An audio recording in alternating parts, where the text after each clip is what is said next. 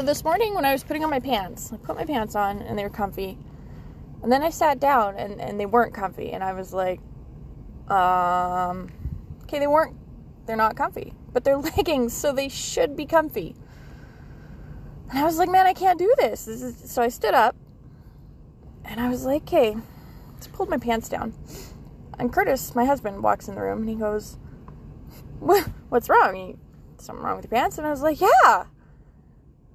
So he watches me and I pull my pants back up and they're still not comfy. And now they're worse because they're uncomfortable when I'm standing up. And I'm like, oh my God. Okay.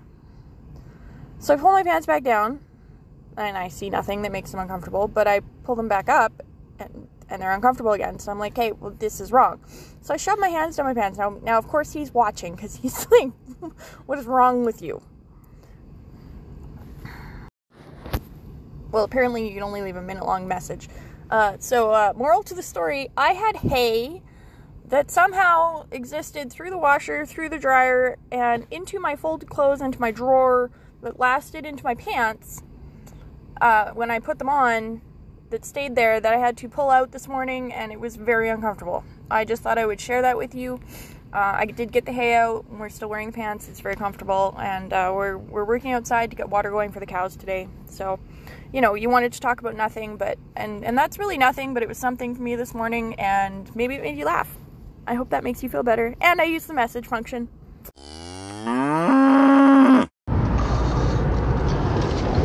Holy shit. Well, straw and hay suck.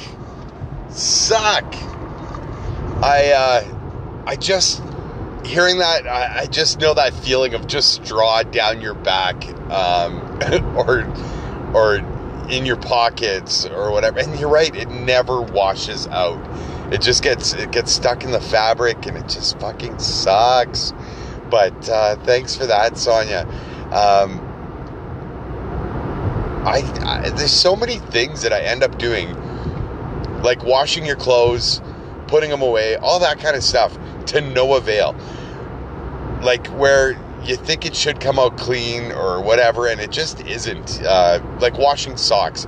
Sometimes when I take, okay, fuck, it's my own fault though, especially with socks. Sometimes I rip them off and they go inside out. But as a dude, I don't know if other dudes do this, but I just throw them in the fucking wash. I don't flip them right side out first. Not always. Sometimes I do. Sometimes I don't. T-shirt, same thing. You just rip it off because you grab from the bottom and you pull upwards till it rolls over your fat head. That's what I do. And then it's off. At that point, I don't care enough to go back and put it the right way. I mean, it's already off of me. It's no longer my problem at that point.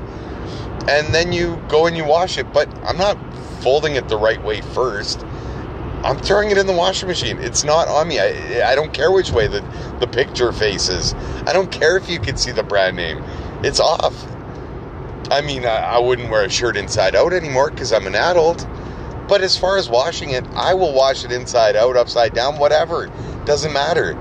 But this also creates the perfect circumstance for something to get stuck in there or not wash out completely.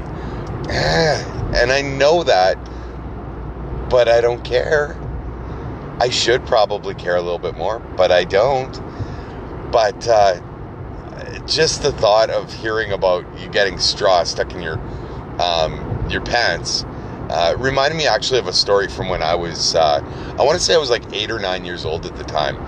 I was playing at the old playground in Millwoods, and that's in Edmonton, Alberta.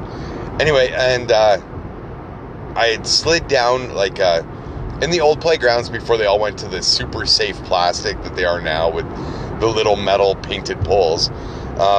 Playgrounds were way more dangerous. And I slid down this wooden pole because there was actual wood at playgrounds before. And I got a sliver in my butt. Right where the cheek meets the leg, you know, right at the back. And I want to say it was at least a good couple inches long. The worst part about it was that I did everything an 8 or 9 year old could think of. I pulled on it. I broke the end of the little stick off that was still stuck there through my pants. I got home, I tried tweezers, I tried a knife, I tried nail clippers. It's a fairly sensitive area, so cutting into it wasn't really an option. I mean, you pick at it a little bit, but it really, really hurt. So I tried, and I tried, and I tried, and honestly, I couldn't do anything about it. It was bleeding, there was wood stuck in my butt. I was a fucking mess. So I ended up actually having to do what any 8 or 9-year-old boy fears: ask his mama for help. So I went and asked Mom. I said, "Ma, I got a sliver stuck in my butt. Can you take a look at it?" And for a good couple hours while I fidgeted and I probably cried. I don't know. I was 8 or 9, so I was still a little bit of a bitch back then. But yeah, Mom had to pull out this sliver. And the worst part about it is it never all came out.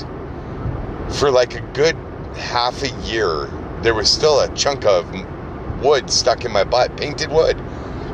Probably like maybe half an inch by, whatever, a couple millimeters. But I would just randomly remember it was there every once. It never hurt after that, but I would remember it was there every once in a while and just try to like push it out or grab it or whatever, get a knife and run along the edge, because you still have kind of that bubble in your skin the whole time.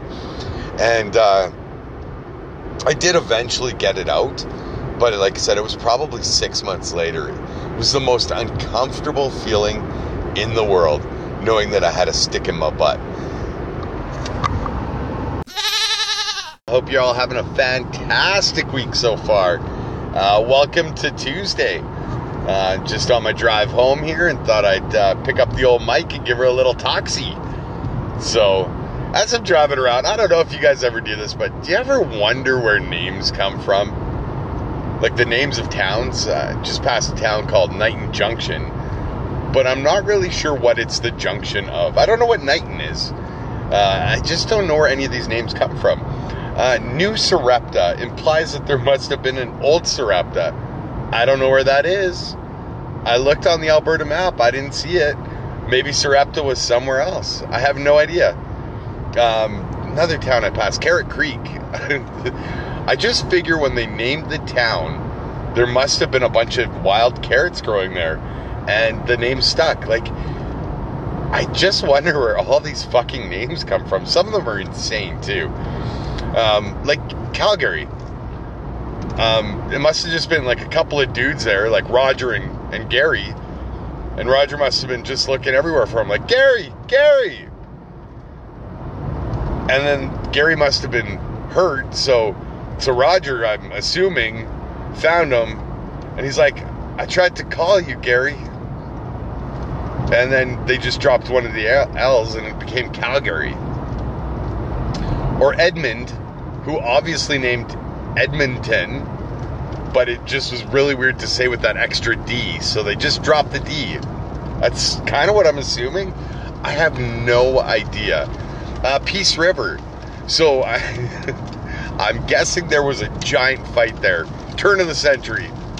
Not like last century, like the one before or something. There's a big fight, and I'm pretty sure what happened there was they found peace. And the war stopped, or the fight stopped. And I mean, like, when I say a big fight, it might have just been some guy and his mom were arguing. And then they decided that they found peace and they were done arguing. And they were by a river and they just built a house. And then it just became Peace River. I just always wondered, like, where some of these names come from. Red Deer, that's misleading. But maybe at one point deers weren't brown. Maybe they were all red. Who knows?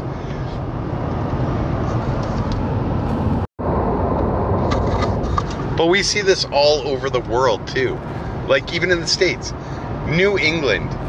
Well, that makes sense. Until they decided to leave and not be part of England. Shouldn't they have had to change the name? Or Hong Kong. I'm assuming it was named after King Kong's brother. When he climbed the biggest building there, they saw how hung he was. and that became Hong Kong.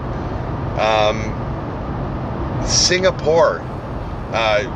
This was an unfortunate story, this one. There was a young girl, her pores were all clogged, and the only way they could clean them out was through singing. So the high vibration singing is what it took, and it was a miracle. So they named the town after that. I don't know any of this stuff, but I'm pretty sure this is as close to how history was made. People just make shit up, I'm pretty sure.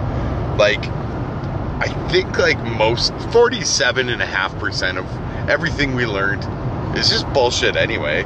It's either taken from one side or the other. Like, nobody really knows.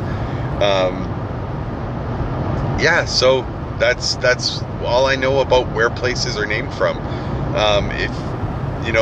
If you have any other suggestions, let me know. I'll deep dive into them and see what I can figure out for you. It's been bothering me for a while, and I feel like now I've really kind of put a finger on it, you know? I kind of figured out some of these, and I feel way better about it now. So, anyway,